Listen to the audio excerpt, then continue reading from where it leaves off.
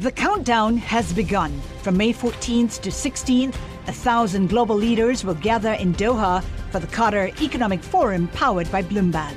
Join heads of state, influential ministers, and leading CEOs to make new connections, gain unique insights, and uncover valuable opportunities in one of the world's most rapidly rising regions. Request your invite for this exclusive event at QatarEconomicForum.com. This is Spinal Tap is a 1984 mockumentary about a fictional British heavy metal band on a North American tour. The film helped usher in a genre satirizing serious films. It was added to the U.S. Library of Congress as an important work. It also popularized lines such as "Gimme some money" and "This goes to 11." You see, most blokes, be playing at 10. You're on 10 here, all the way up, all the way up, all the way up. You're on 10 on your guitar. Where can you go from there? Where? I don't know. Nowhere, exactly. What we do is, if we need that extra push over the cliff, you know what we do? Put it up to 11. 11, exactly. One louder. Why don't you just make 10 louder and make 10 be the top number and make that a little louder?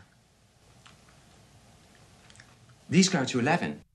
Spinal Tap is regrouping, but not for the reason you may think or hope. The band is reuniting in a Los Angeles court to sue Vivendi, the distributor of the 1984 cult film, for $400 million. Christopher Guest, Michael McKean, and Rob Reiner joined Harry Shearer's lawsuit demanding damages for anti-competitive and unfair business practices, as well as fraudulent accounting. A Vivendi spokesman declined to discuss the lawsuit, saying the company doesn't comment on ongoing litigation. Our guest is prominent intellectual property litigator Terrence Ross, a partner at Catton Muchin Rosenman.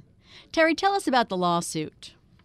Well, June, unfortunately, this is a very common lawsuit in Hollywood, the film and the music industry, and it all starts with a mistake that the guys in Spinal Tap made many years ago when the deal they made was based on getting a share of the net revenues, in other words, the profits from their work. Nowadays, the better represented talent go for a percentage of the gross, which is a relatively easy thing to determine, to calculate, and to keep straight, whereas these net deals from the old days are very hard to get a fair shake out of. And fundamentally what they're saying is, yep, we didn't get a fair shake from Vivendi. They are doing different things they're calling fraud that are loading up on the cost side so as to reduce the net that gets distributed. Terry, some of the numbers, at least as alleged, are pretty remarkable.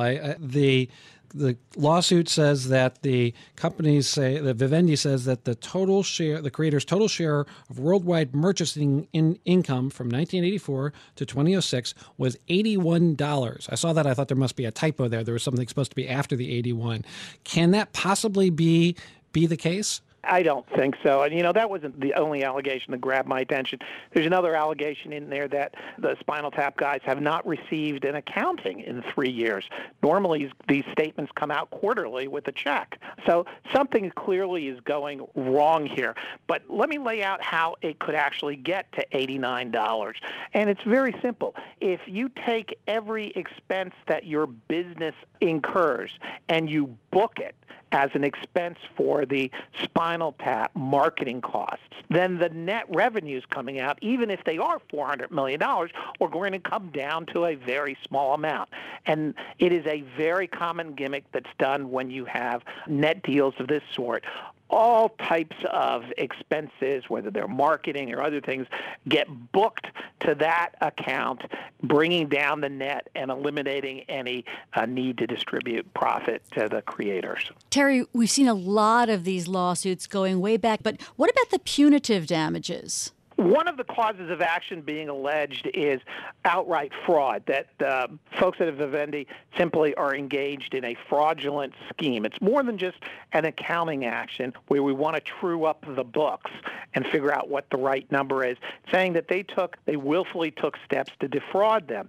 And under California law, if proven to be true, and if that fraud is intentional, they would be entitled to punitive damages in order both to punish the defendant here and to deter future people from engaging in sort of conduct. And it could be very substantial, 3 to 4 times the amount of the actual damages.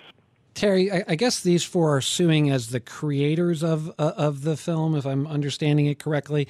Is it sort of typical that it's the creators of the film who are involved in these disputes? Do other people, like the actors, for example, also have agreements where they get a portion either of the net or the gross revenues? Absolutely. In this case, the four are suing as the original copyright owners for having developed the script and the music, and then they licensed that copyright off for a mistake on their part, 40% of the net. But talent, pure talent, actors and actresses, also will do deals. They more commonly do a percentage of the gross, and you see this with the major talent in all the leading movies in the United States. They'll get a set fee of a few $1 million and then 1 point against the gross. Terry, they're also asking for certain rights to the film, including trademarks on the band's name and the name of Shearer's character. Is that unusual and hard to get? It's not unusual. What is unusual is that, as the lawsuit makes clear, Vivendi and the predecessor companies failed to take certain actions with the United States Trademark Office and overseas trademark offices to protect these names and to obtain the rights in them. And so essentially the guys are suing to obtain back the right to go to the trademark office and register the names themselves. It again is one more element of a story that describes a completely inept management of the film and the possibilities to earn money off of the film. And Terry, you said that these kinds of disputes are very common. Do they usually go to trial, or can we hope that we'll have a really interesting trial over Spinal Tap, or is the settlement more likely? That would be fun to watch. But unfortunately, almost all of these settle. Once the forensic accountants get into the books and start sorting out what the defendant did and how they moved the monies around, it becomes clear real quick that the case would settle, and then it becomes mostly a negotiation. Very few of these will ever go to trial, which would be a great thing to watch. It would be very fun to see the inside accounting maneuvers that these film companies and music companies engage in. Thanks for being on Bloomberg Law, Terry. That's Terrence Ross, a partner at Catton Muchin Rosenman.